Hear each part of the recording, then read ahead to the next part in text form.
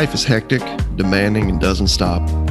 When honest with ourselves, we must confess we often don't know what the hell we're doing. The Larkcast is an ongoing conversation about the inclusive and mischievous nature of God's presence through the lens of all the things that make up this phenomenon we refer to as life. Astonishing grace and refreshing honesty collide right here for your weekly encouragement.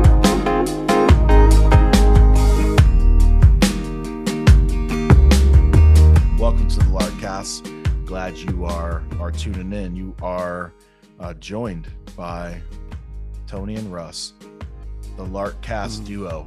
You know what my wife pointed out? She goes, if you change the T and the S, the Larkcasts are the Larkcats. So instead of the Lark duo, we could be the Larkcats. The Larkcats on the Larkcast. I like this. Man, you know those cats, those Lark cats? Check out those Lark cats on the Lark cats. It's awesome. I told Pam I'm kind of laughing at it, but I'm at the same time, up. I'm like, this is good. I like this. Way to go, Pam. You are now rocking with the Lark cats on the Larkcast. You can't say it without laughing. That's what makes it. You know those cats? You know the Lark cats? Yeah, man, I know those cats. I'm definitely going to get made fun of for this because I always refer to people as cats. I have like my whole life. Yep. It's good, man. Before we get into it, today, just a couple of announcements. One is, we wrote Reclaim. If you don't know, you and I wrote a book together. It's called Reclaim. It's available on Amazon, paperback. You can also get it in Kindle as well. So 2 formats. And that is kind of like our, I don't know what we call it. That's kind of like our foundational work, like a bunch of what we have to say and continue to say is right there in Reclaim. If you go to the website, we've paired each chapter with additional bonus footage. It's an interactive thing. And we know people who have gone through it individually. We know people who have gone through it as groups. We know people who have like straight up like started communities out of the things right in Reclaim across the country. So it could be a personal thing. It could be even like if you have a heart to start a business or a community or start a work in your city, you could do that. But what we've noticed is there's kind of like this ongoing conversation of Reclaim that we've been releasing and having through the Reclaiming series. So we came out with Reclaiming Church last month, and we just dropped Reclaiming Communion. If you go to our Instagram page, link in bio to Linktree, it's there, free download, Reclaiming Communion. It's short, it's sweet, it's dope. Check it out. Yeah. Cheers to that, dude. And the other thing is, we've been doing these Lark Lives, and this upcoming one in March, we are going to have our friend Jonathan Chambers, who is a recent widower and has really gone through a really difficult season, and we've met him in the middle of that and formed a friendship with him. And we're really just blown away and encouraged just by his faith and the story, what God is doing in his life. And so he's going to be sharing his story and his journey with us on the next Lark Live. Do you have the date on that? I think it's like March 15th, right? I believe it is. It's Tuesday evening, 9 p.m. Eastern. You can log in from wherever you're at through Zoom. Go to the website homepage, larksite.com. You'll see a sign up right there. Just scroll down just a little. And I think you'll definitely be encouraged by this. And I think we'll also together be able to offer some encouragement to him. That's kind of what's been going down on these monthly calls. And you're definitely going to get a glimpse of what does faith and freedom and following Jesus look like, man, for a dad of 3 girls at home, right? Who recently lost his wife. So it's going to be good. Yeah, I'm very much looking forward to hearing from him. Jameson's the one that's been really friending him and been able to spend some time with him. And I think Jake wants to do some Leonard Skinner karaoke in the after party. So I think we might be able to pull that off too. I was going to laugh, but then I'm like, well, it's actually not funny. He's probably being serious. It's probably gonna happen. I will say Lark Live is great, but the Lark Live after party is has become my favorite thing. Yeah. People who stick around, man, for the conversation, it definitely gets fun. Totally. So those are the two things: reclaiming pieces. We're giving those away for free, and Lark Live March 15th. Jonathan Chambers. Looking forward to that. Okay. So we've been doing a series. Roughly the banner is Finding Freedom. Finding Freedom from Yourself. Episode 1. Finding Freedom in Technology was the last one. And today we are tackling something pretty well connected to technology, finding freedom in busyness. And we know this, right? Because this is kind of like how everyone is answering the question, hey man, how are you doing? Answer, man, I'm just really busy. Just crazy busy. Insanely busy. Like the universal answer. Yeah, I do it. You do it. I've heard others do it. And so here we are. Let's kick around this idea of busyness. How do we find freedom? Maybe, well, some people are saying finding freedom from busyness. We're kind of more saying, how do we find freedom in busyness? Because we're not here to demonize busyness. No, at all. No, we're not. And I know that can sound a little contrary from two guys who the first book we wrote together is called Slow Down. Yes. Right. That was published. And yeah, we need to get into there. That. And there's a reason we rebranded. Yeah, because just slowness and slowing down from what we were unpacking from the scriptures is not what is often thought and taught about slowing down, right? And what it is and what it's not in relation to busyness. So I'd say, man, first off, we just got to probably just pick up this idea that being busyness is a form of religion today. I think that's why people not only say, when you ask them, how are you doing, respond with busy, right? As you already brought up, but we almost say it with a little bit of pride. Yep. You know, we actually like responding that way. You know, idleness makes us far more weary, right? Than busyness. And I think that's just because to be busy is something that's valued. It's something that's desired. Being busy is almost a form of, like, there's a sense of justification, right, that comes with it. It signals importance when you're busy. Right. Busy isn't just, you know, how we are, it's like literally who we are. And it feels like the context is irrelevant, for sure. The context is irrelevant because, I mean, you can be in the middle of a rural community and have a conversation with the farmers and, hey, how are you? I travel and visit family. That's where a lot of my family lives. And their response is, you know, busy, man, crazy busy. Yeah. If I had $1 for every time I heard busier than a one-legged midget at a, you know, an ass-kicking contest, I'd be a millionaire by now. What file do we put that? Is that Southern idioms? Yeah, that's probably a good one. I like your Southern idioms. I'm a fan. Yeah, I'm a fan of them. We don't have. They're not politically correct oftentimes, but they are sincere. But the point still stands, right? Like, it really doesn't, it's not something that, yeah, man, people who live in major cities are really busy, or people who run businesses are really busy. It's like, no, you know, people who live in rural communities, stay-at-home moms, are especially busy, right? Like, you just keep going down the list. It's like, no, man, busyness it's a badge of honor right now.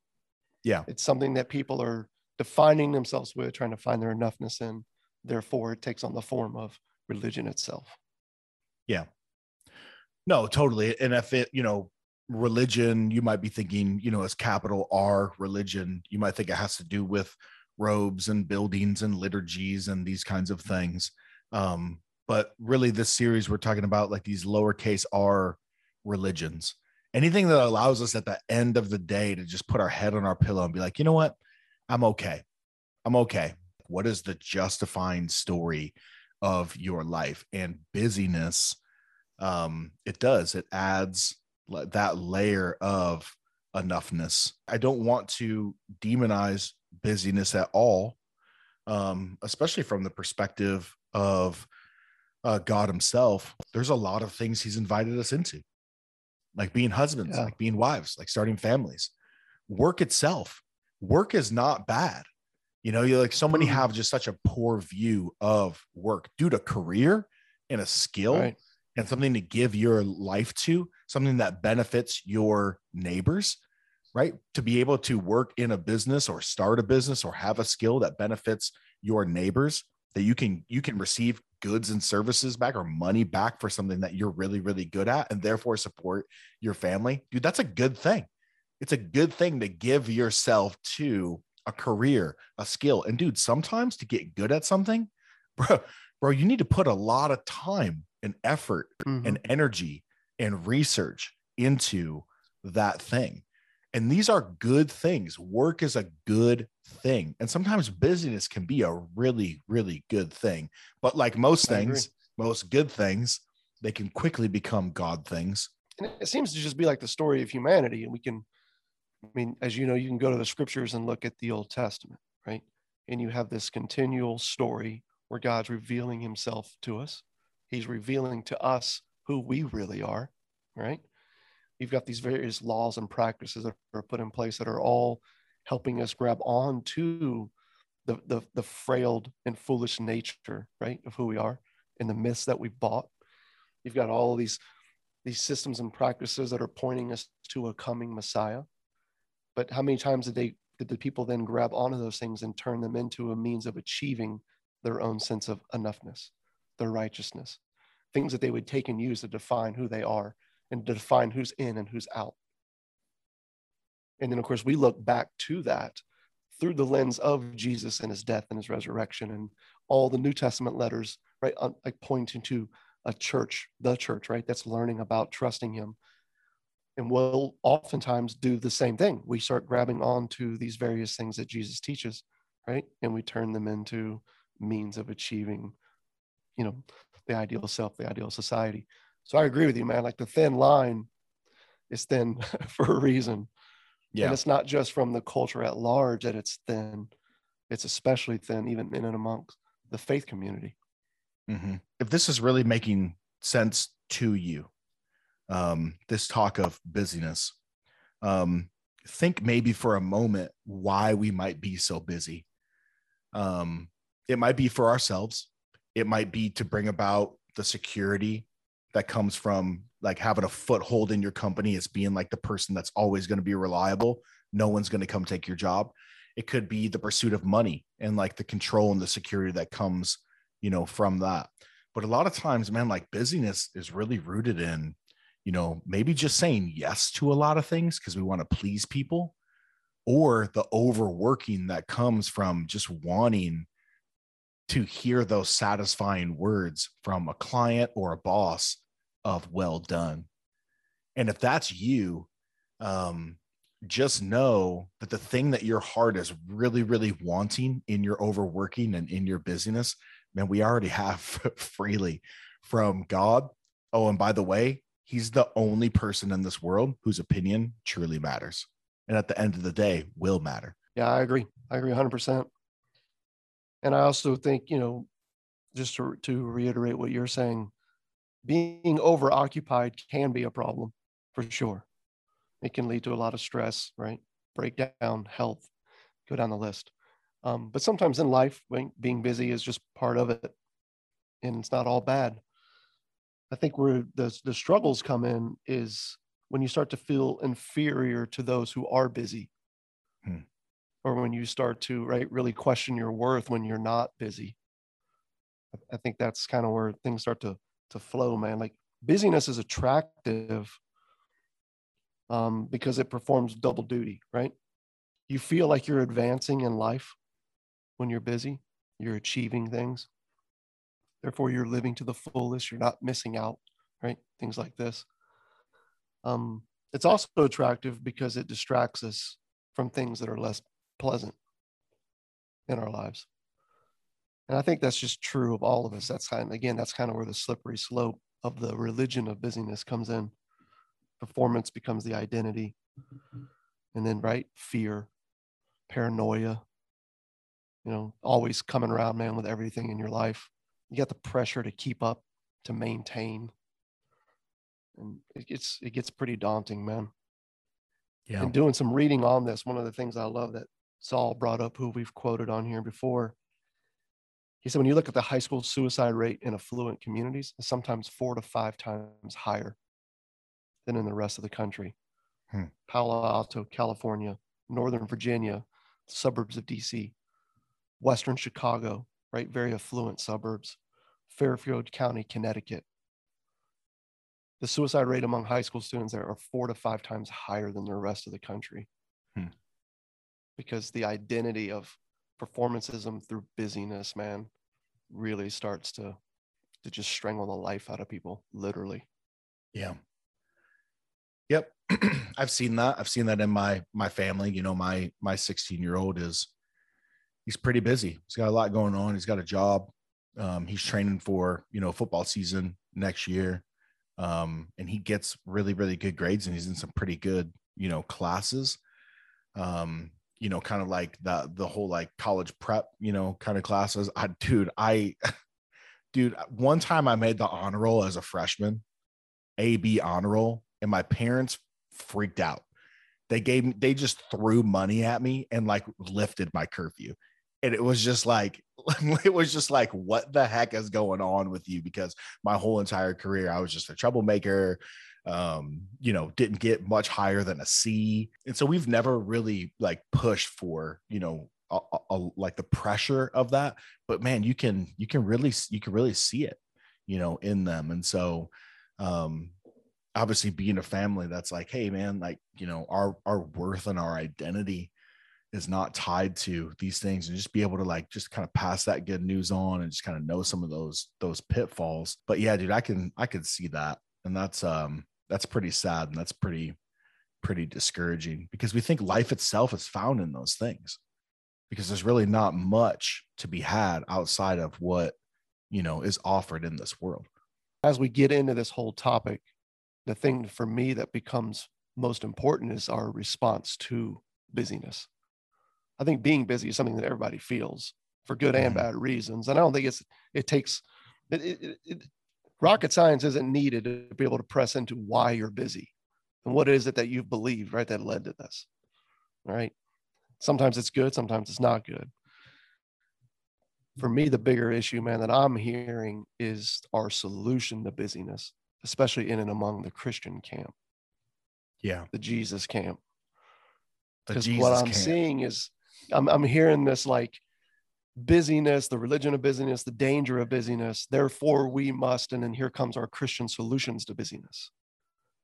And I'm looking at it and going, we're just swapping one religion for another. Yeah. It's like you listen to some of these cats, and it's like, I get that we are trying to save ourselves in our busyness, but you kind of get the sense that like you're trying to like save yourself and make God happy in your unbusyness.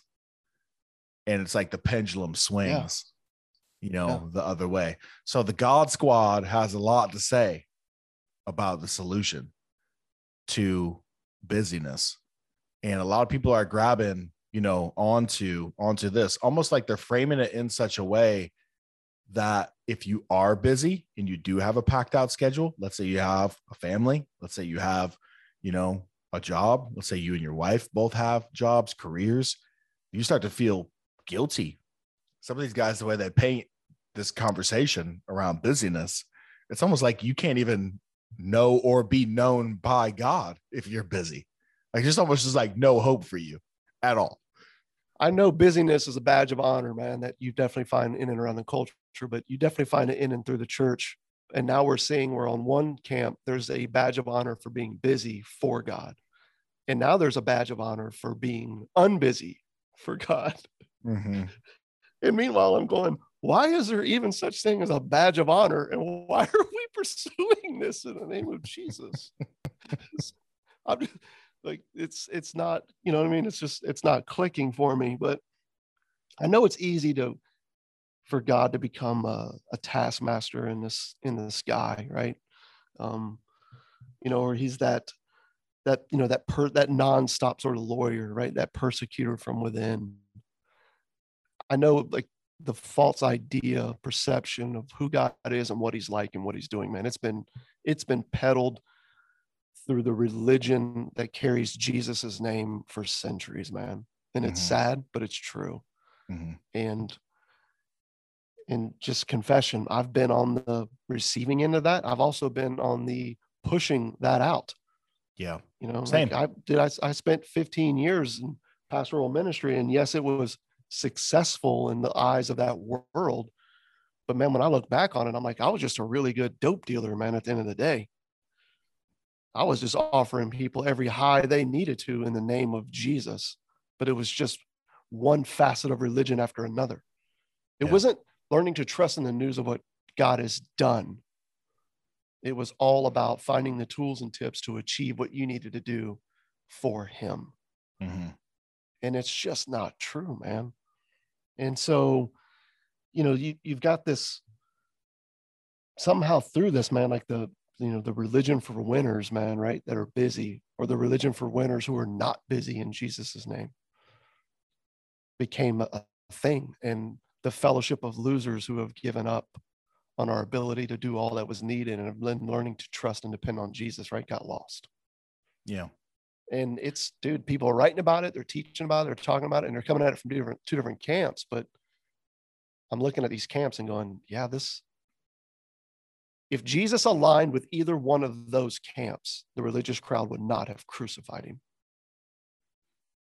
AKA, I don't think you're saying what Jesus said. Well, let's just get into it. We knew we were going to be talking about busyness.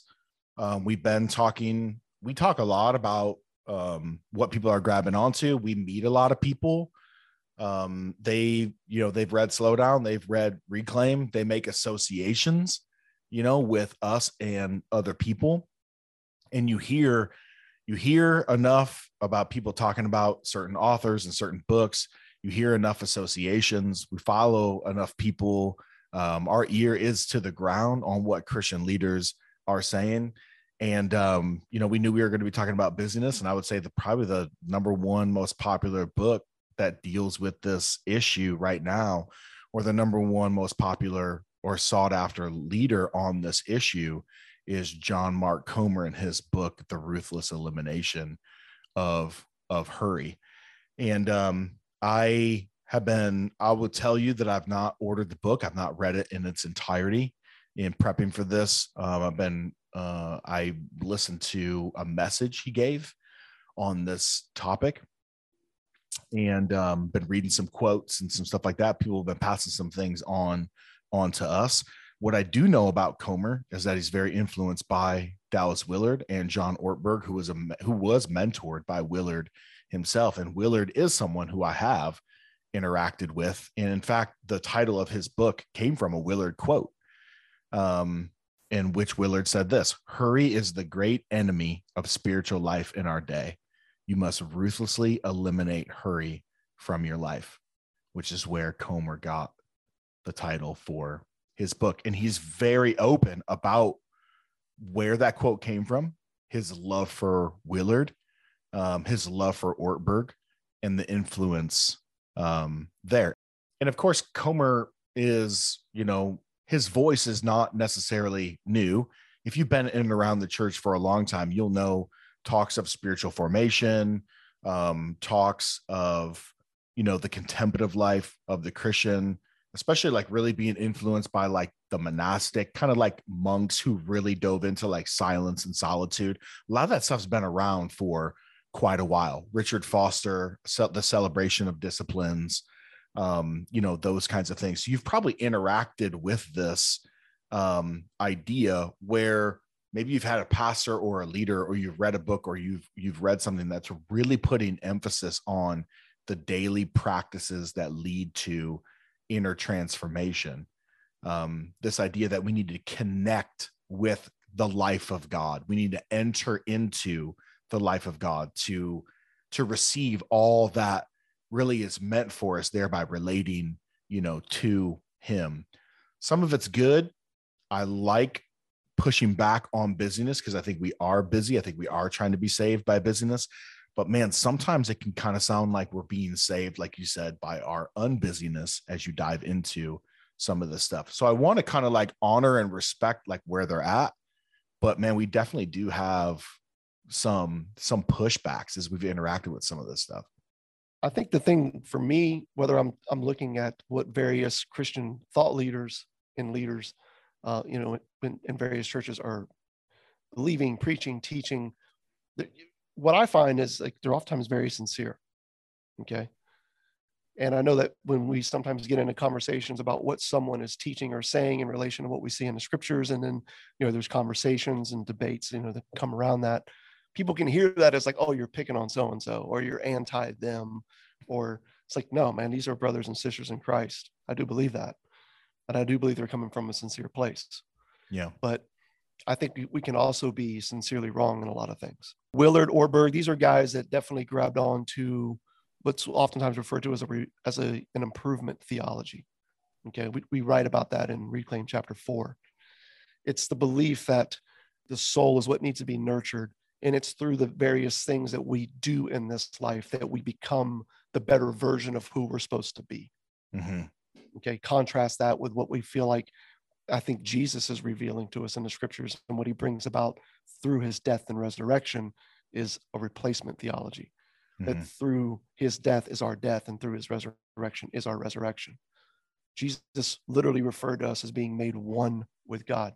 He said we are literally one with him in the same way that he is one with the Father because of what he single-handedly did.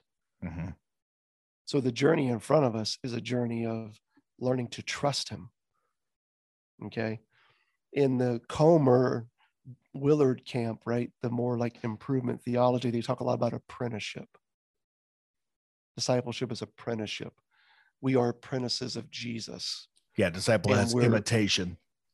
Yep. And everything is about learning to adopt the ways and the words and the works of Jesus to become something different.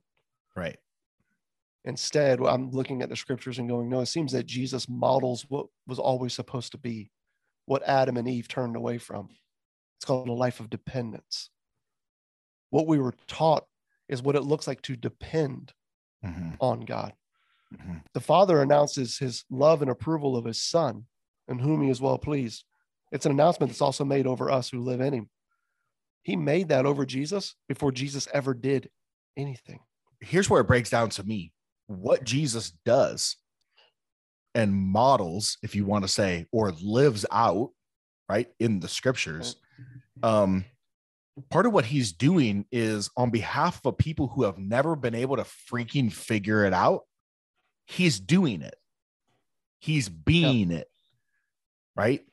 Dependence, holiness, relationship with God, trust in the Father, saying and doing only that which comes from the Father. And in so doing, he's able to be this representative on behalf of all humanity to bring us into the grave and into our deaths, to raise us up to newness of life and bring us back into the dance that we were all created for. And so there's a very, very thin line in the whole imitation and modeling after the words and works of Jesus. You're entering into a realm that really only one person could really ever do. Yeah. Yeah. 1 Corinthians chapter 1 literally says, and because of him, Jesus, you are in Christ Jesus. Going back to this, being made one with him, union with him. We've been replaced, right? Literally, our lives hidden in him. It says, because of him, you are in Christ Jesus, who became to us wisdom from God, righteousness and sanctification and redemption. I love that. Mm-hmm. Right? You have this society that is obsessed with religion, right? Doing everything they can to find some way in which they can have control in the story. And right here, you have a passage where it's like, no, in Jesus, you've been made one in him who became to us the wisdom from God. He's the wisdom from God. It says he is our righteousness and our sanctification and our redemption. He's all of it. So that It is written, let the one who boasts boast in the Lord. Yeah. And I don't need the to boast dangerous, about my practices or not being busy or being busy. You know, yeah, I'm just saying you can play with that a million ways, but we just forget that we are, you know, it goes on and says in 2 Corinthians, Romans 3, 5, 8, we are, Colossians 3, we are the righteousness of God. Yeah. Because of what someone else did on our behalf. In that talk from Comer, he talked about in the process of writing The Ruthless Elimination of Hurry, he talked about being influenced by the Eastern Orthodox tradition of atonement, spiritual practices, and all that. And he mentioned union with God as something that we've lost and something that we need to pursue, something we need to get back to, you know, kind of like in the way he said it, it was like, no, there's something that we need to do to enter back into this union. And for me, like, I'm all about like praying, hearing from the Lord, right? Like just paying attention to what the Spirit is doing in my life, listening to that in community, maybe what other people are seeing, you know, in my life. We're not here trashing prayer, contemplation, quietness. You know what I'm saying? Slowing down. We're not here trashing that. I think where it gets really dangerous for us is when you start to ascribe, right? Or you start to put the weight of responsibility on us to be united to God himself. Right. And so my concern with people like Willard and offshoots like Comer is that union with God or entering into the life of God or pursuing the kingdom. There's a variety of different ways that they say it. It's something that needs to be pursued. It's something that needs to be worked at, right? And they're adamant about, at least Willard was, he was adamant about talking about that earning life or earning a relationship with God. That's not what he's talking about. But then he was saying, no, what we're talking about is entering into this life.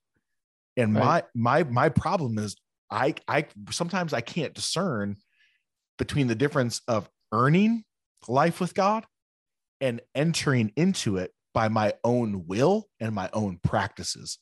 That's a really freaking blurry line, dude. Well, and I'm just going to go out on a limb here and say, for me, it's very much true what you're saying, that it is blurry and it can get confusing. But if we pull back and look at it, in my opinion, it becomes much more clear. We aren't earning. We know that. He knows this. You know, but we're not entering into this by anything that we do. If you've been made one with God through what Jesus did, you didn't earn that, nor did any of your effort have anything to do in regards to entering into that. You were brought into something that someone else did. Those don't coincide. I know Willard, you know, is, you know, always famously quoted as someone saying, which he did say, God is opposed to earning, not effort. To which case I'm like, dude, the entire book of Galatians is written to a group of people who thought effort was needed, and that by their effort, they became something greater, something better, something more righteous, something more holy. Paul referred to them and literally said, who bewitched you? So you have been made one, you have been made holy, you have been made righteous, who've been made the righteousness of God.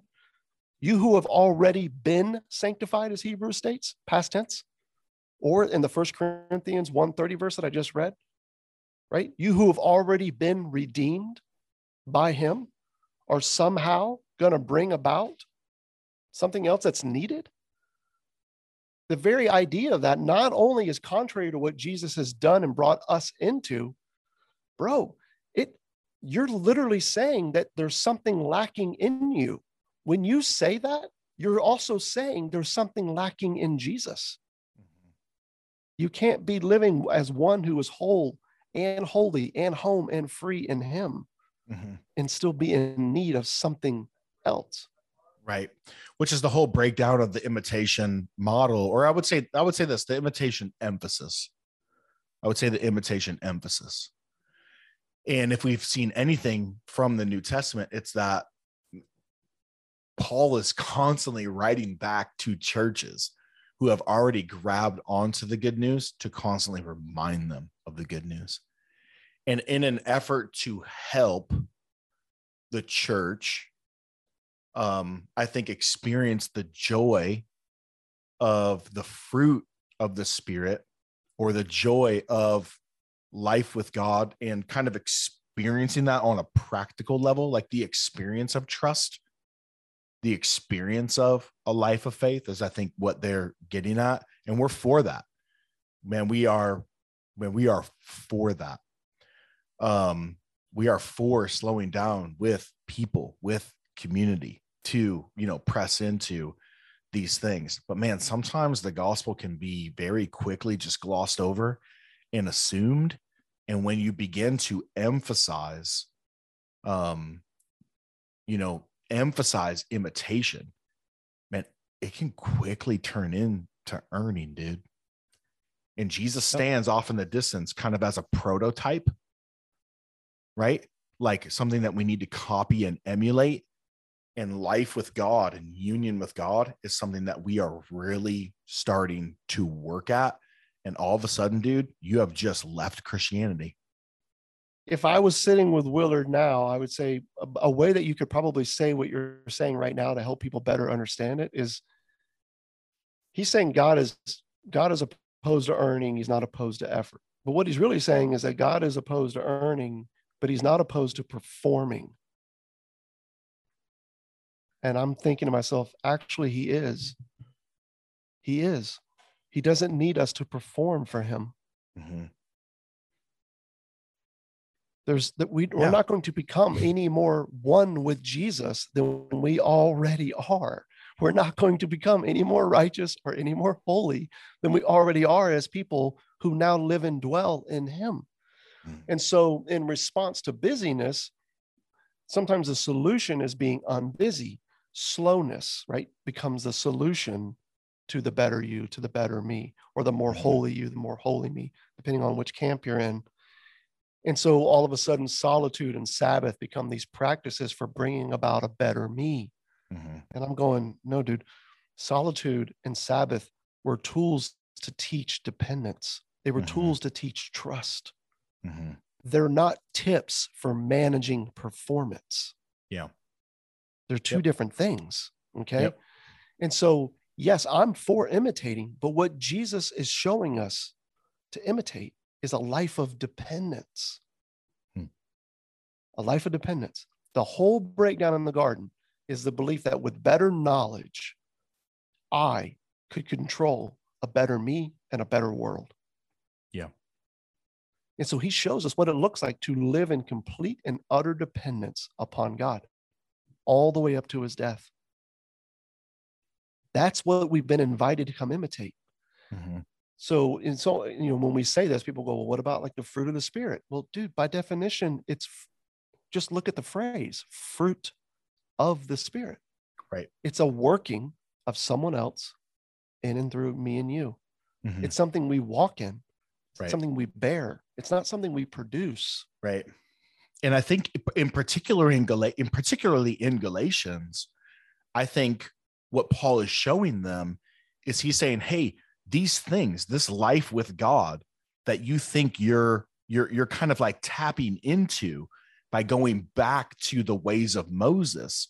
Man, no, like these things come just by virtue of someone uniting himself to you. They don't come, right? If you pair Galatians 3, it's like, dude, did you receive the Spirit by works of the flesh? No, you didn't. And then in chapter 5, he goes back and says, but the works of the Spirit are this, the fruit of the Spirit, or here's the result of this life with the Spirit, who, by the way, you got yourself involved with him by faith, by trusting outside of yourself the work of someone else. So you definitely see that in Galatians. And so I think to me, a lot of when I hear some of these guys talk, they really emphasize the soul, caring for your soul. They talk a lot about like what's broken about this world and like the spirit of the world, without really the emphasis of like, well, man, culture is just a reflection collectively of our hearts together. If you have something in culture that's broken, if you have something corporately that's broken. If you have something, whatever you have, right, in the world, that is a result collectively of the human heart. But there's this way of talking about it like the world is kind of bad and we need to like kind of transcend that or kind of like skip out on that. Dude, it quickly starts to really feel like Plato and Platonism. You know, this whole idea of like a game plan to unlock the soul, right? The caged soul. Remember I got into that in Finding Freedom from Yourself, that whole idea of like the ascension of the soul, like the world is bad. We need to just kind of like get out of here. We need like through knowledge, we need to kind of break free, so to speak. Dude, it starts to sound like a game plan for the caged soul to really break free and transcend this broken world so that we can get on to becoming the best version of ourselves. Yeah. Yeah. And again, going back to Jesus, freedom is a gift. It's not a goal. Yeah. But oftentimes in Christendom, it's freedom is being painted as a goal. Yeah. Well said. And here are the systems and the structures and, the different, passages from scripture that you're going to need to grab onto to go walk in these things to become blah, blah, and then fill in the blank.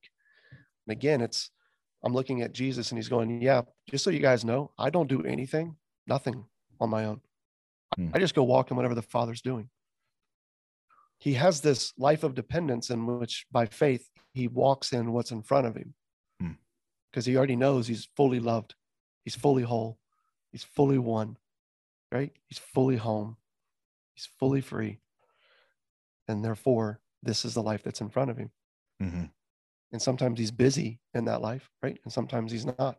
But whether he was busy or he was slow, he never at any time or at any point in that trajectory did he ever become less one, whole, home, and free.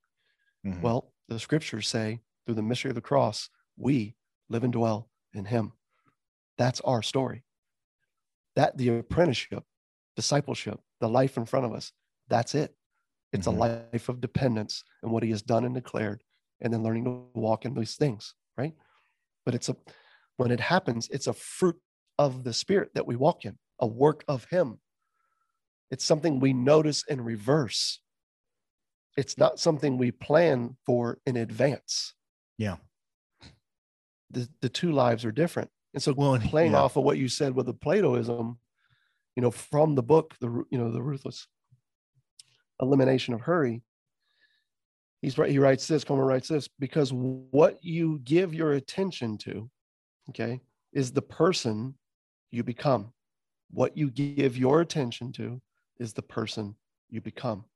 Put another way, the mind is the portal to the soul. And what you fill your mind with will shape the trajectory of your character. In the end, your life is no more than the sum of what you give your attention to. Sounds amazing in so many ways. But within every sentence, you find this religious pursuit, I feel like, of control. And I'm not saying that he's maliciously in any way, right, painting that. But I'm looking at this and me going, because what you give your attention to is the person you become. No, the person I become is the person I already am. And that person was crucified with Christ. That person no longer lives. For the life I now live, I live in him. Right? What I fill my mind with will determine my character. No. He who began a good work in me, Philippians 1:6, will complete it in the end.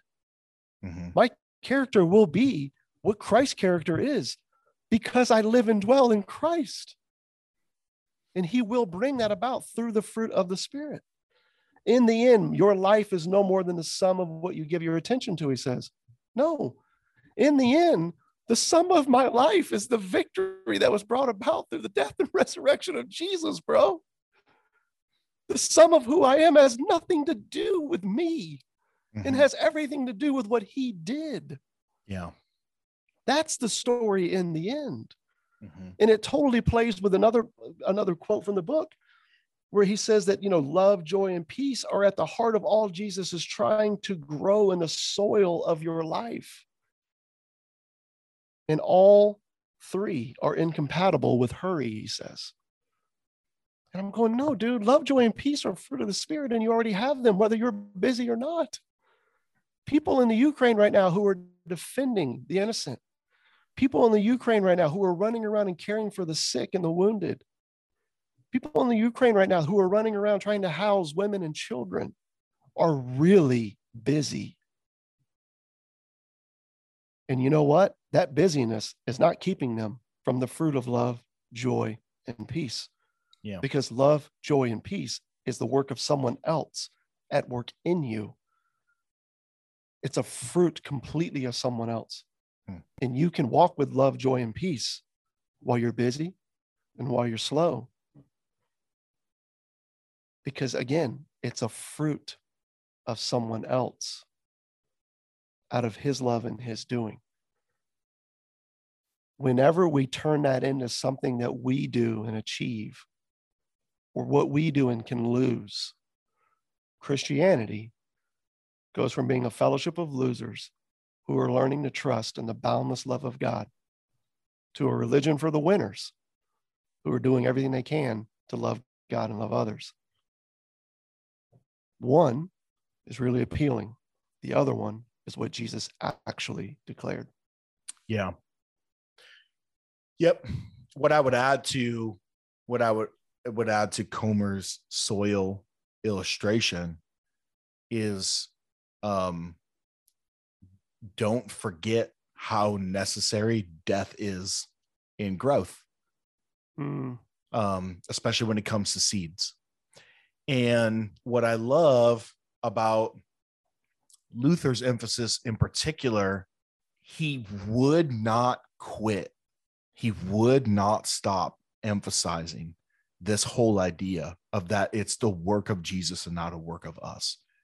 Because until you die to thinking that you contribute even the slightest scrap to this whole deal, it will forever be about you. Until you die to the fact that thinking that love for neighbor somehow is needed and God requires it to have life with him, or that thinking that how well I tap into this life with him, or that union with him is somehow dependent on something I do, until you die to thinking that there's a scrap of anything you bring to the table that contributes to union and are being found in his life, it will forever be about you. You will forever be at the center of that thing because you think it's needed from you to bring. And that freedom to actually sit with community, sit with the scriptures, sit in prayer, stop, listen, maybe die to the whole busyness thing. You know what I'm saying? Or to even be honest about what your heart is doing in your busyness. The only thing that can truly free you to do that is by dying. Life is found in death. And the good news for us, dude, is that Jesus has met us in our death, because the very point of redemption is the death of Jesus. That's it. Yeah. There's a reason again why Paul said, I knew nothing among you but Christ and him crucified. Yeah. I didn't offer you tools and tips for how to achieve this, how to do that, how to bring about this. I knew nothing among you but Christ and him crucified. Yep. Which is probably why Jesus' invitation, when he said, if you want to follow me, then take up your cross. Yeah. Right. We've said it a million times. It's the modern day equivalent of visit the electric chair or lethal injection or whatever form of capital punishment you want to throw into the mix. But the bottom line is people who have faced their death, okay, in Jesus's death, they're not oftentimes described as energetic achievers who are bringing their effort to the table to bring about and build a kingdom that's needed. Dead people aren't generally classified as aspirational. Yeah. Yep. So I think we just, in the pursuit of a better life or a more spiritual life, we wind up missing life itself altogether, man. Yep. Life itself has descended to us. Yep. We don't ascend to it. We don't climb the hill. He's come down to us, and he's invited freely the entire world into his life. And so I can totally see how maybe what some of these guys are dropping is very appealing, because we feel the weight of hurry. And what's very tempting is to think of a God as that taskmaster in the sky, someone who's demanding these things. Mm-hmm. That's very much in line with what the enemy's doing in our lives, that constant accuser, that constant you're falling short. And it's very, very easy to mistake that internal consciousness with God himself, or that this is his voice, or that this is coming, from him. And I just think that it's a very easy trap to once again turn the focus and the attention on how well we're doing the Christian life instead of the Christ of the Christian life. Right. And the ruthless elimination of hurry can quickly turn into the spiritual form of the ruthless tyranny of hurry and the ruthless tyranny of sanctification. Yep. The temptation's there, and I think it's subtle, and I think it's deceptive. And so I think our time here on this podcast, we just want to bring that up. In love, we just want to bat this around, not because we think it's our job to, look under every rock for wrong teaching, or we want to pick a fight or anything like that. I think we love people, and we want you to be free. I would say better. Yeah. We want you to relish in the freedom that's already yours. Yeah. Yeah. Learning, we're sort of averse, to freedom. We don't really know what to do with it. Yeah. Which is why the world is religious in a million different ways. Right. People seek control in every aspect of life that they can. Mm-hmm. And we're no different. We struggle with it as well. But yeah, the religion of busyness, man, it's there. But again, the religion of slowness as a solution is also there. Yeah. Amen. Good podcast, man. I am looking forward to being in Florida with you in just a few days. I'm looking forward to that. It's going to be good. Too. The Lark team, the Lark crew is getting together out there. We're going to enjoy some drinks, food. We're going to strategize a little bit, but we're going to party and have fun and rest. Ride around in the Catmobile. We're gonna eliminate ruthlessly hurry from our lives starting on Thursday. Well, I need to hurry to the airport, and then after that I'll be able to ruthlessly eliminate hurry from my life until the Tuesday after. Yeah. So man, until I see you in a few days. Cheers. Cheers.